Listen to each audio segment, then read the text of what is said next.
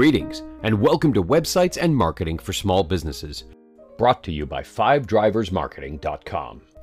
Marketing your business has never been easier, and yet appeared so much more complicated.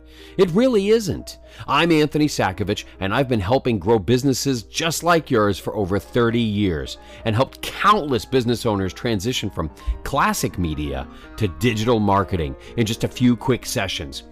Let's dig in together and learn how to manage your own website, your social media, email campaigns, and everything else you need to make your business successful today and tomorrow. Now, here's this week's program.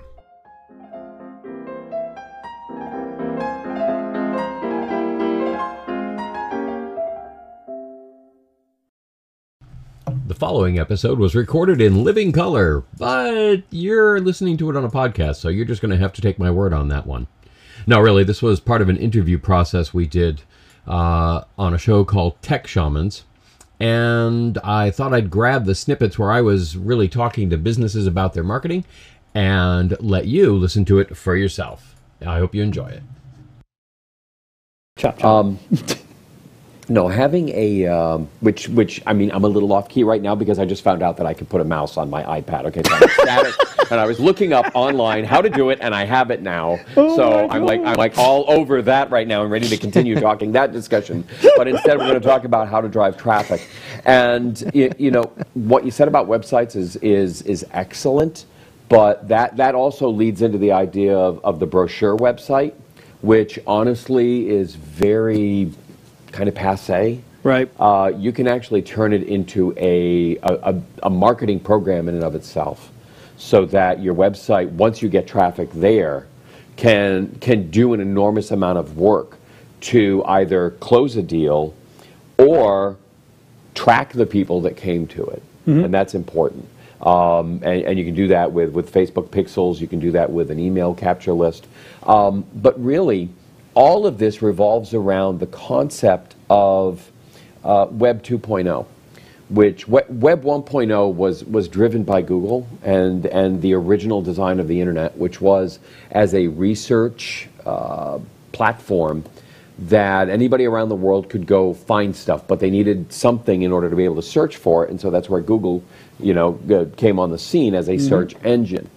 With the advent of social media, however, people now had a reason to go to the internet that wasn't just looking for something. Yeah. They went there to interact and to play and to get angry and whatever it is that we all do on the internet now. Complain a lot. But that gave rise to Web 2.0.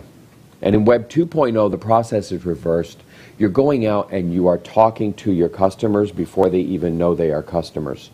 You are creating an audience rather than hoping they find you. And you can do that in social media by searching demographics and finding people who have the right interests, the right whatever it is that you want to have.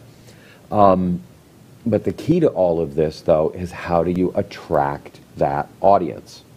And quite frankly, the only way to do it right and do it well is to be absolutely authentic in who you are and what you stand for.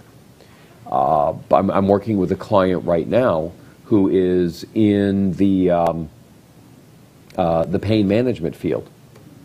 And they've got all these services and all these devices and everything else they want to use and they want to sell.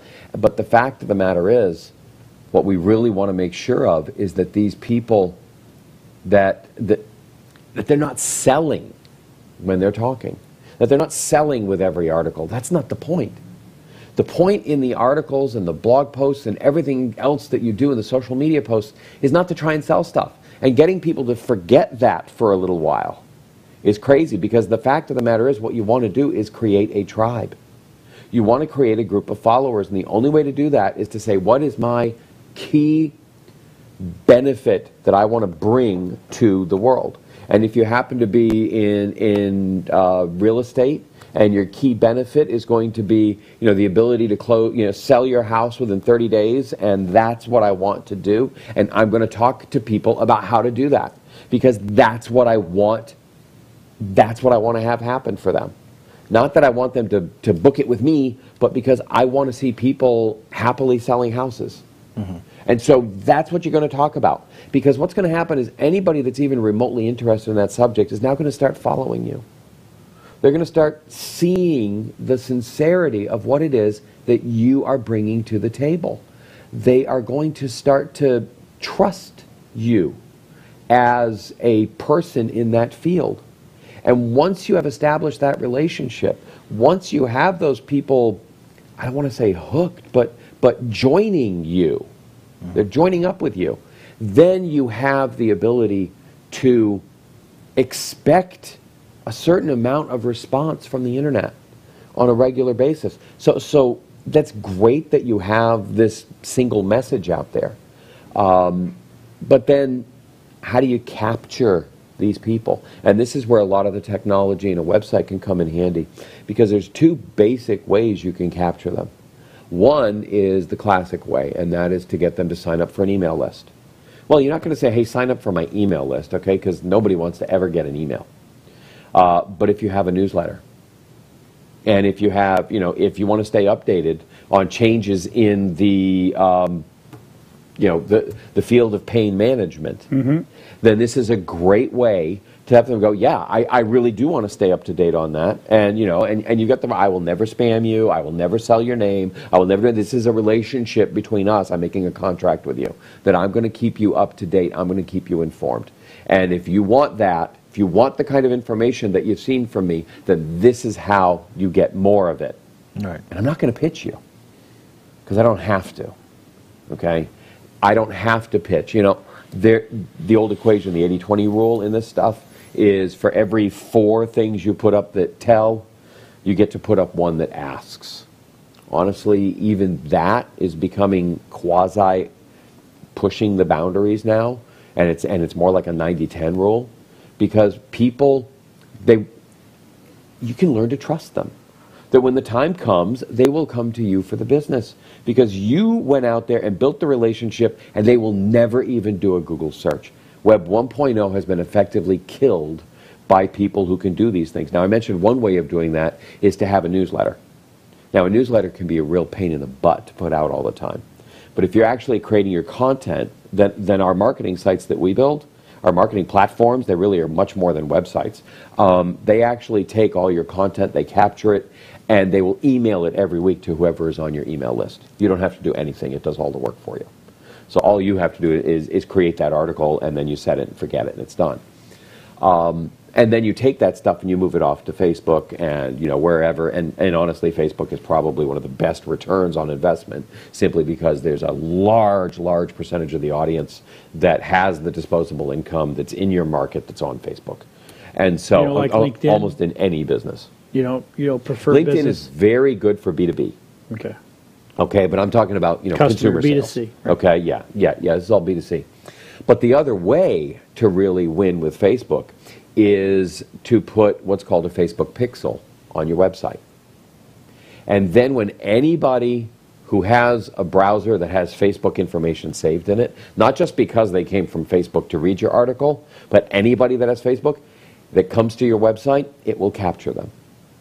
And it will put them into a special blacklist account for you. And you can build those people up that come to your website. And then what you can do is you can set campaigns that are just for those people. So even though they didn't sign up for your email list, you can still make sure that the people who came and read your last article will see your next one, just by advertising it through Facebook. And it doesn't have to cost you but a couple of bucks to do it. You're only talking $1 or $2 to do that.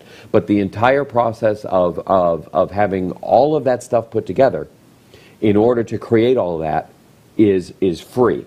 Once you got it built, it all runs itself. There's no monthly subscriptions. There's no nothing except for renewing your domain name and your hosting, okay, for your marketing platform. I don't even call them websites anymore when we build them, because it needs to be so much more, and we can do so much more with it.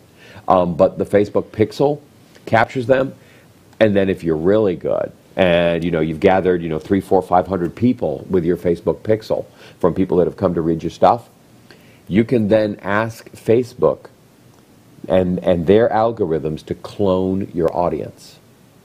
Now this is radical stuff, because what it does is it looks at those, let's say, 300 people that you have captured, and it'll say, oh, look at this. all of these people have these following demographic factors in common. And it'll cross-section them by gender and interests. And it may be that, you are selling, jewelry and you really love it, but it turns out that a very high percentage of the people that come to you actually own a Lexus. And so instead of trying to, find people interested in diamond jewelry, which you're not really going to find, what it may find is that, but there are lots of Lexus groups out there and people who say they have a Lexus. And so you can go ahead and advertise to the Lexus owners and those who want to have a Lexus, because they are psychographically your right client. And Facebook can allow you to do that as well in cloning your target audience. So, and Facebook does that for free. Okay, as long as you have an ad account with them, you can go ahead and run all that stuff. I thought the Pixel died. No. Nope. It's still out there. I mean, literally have not heard that word in 2 years. Yeah. No, it's still out there and it's still working just fine. And, if you want to know if it's working, you can go ahead and ask yourself a very simple question. And that is, have you ever gone out and, gone to eBay and looked at something and then come back to Facebook and there's an ad for it right there? Pixel's working. That's how it's all done. I mean, honestly, a Facebook pixel, it literally is an image that is put somewhere on your page that is invisible. It's 100% transparent, but it is 1 pixel wide, but it's an image. And because that image has to be picked up and loaded from the Facebook server, that picking it up and bringing it there is what alerts Facebook that somebody's on your page, and now they know who looked at it. And then they can go ahead and pull all that information back. It is very FBI kind of, Secret Service sort of thing. I thought it was all Google. I thought it was all Google. No, they're all evil. They're all evil. Regardless of Google's strong admonitions. Did I ever tell you the story that, so my son and I we were going over is Facebook listening type of thing. And we said, all right, let's test it. So we sat back in our room back there, and we left in phones and everything, and we went outside, and we figured, okay, this is what we're going to talk about.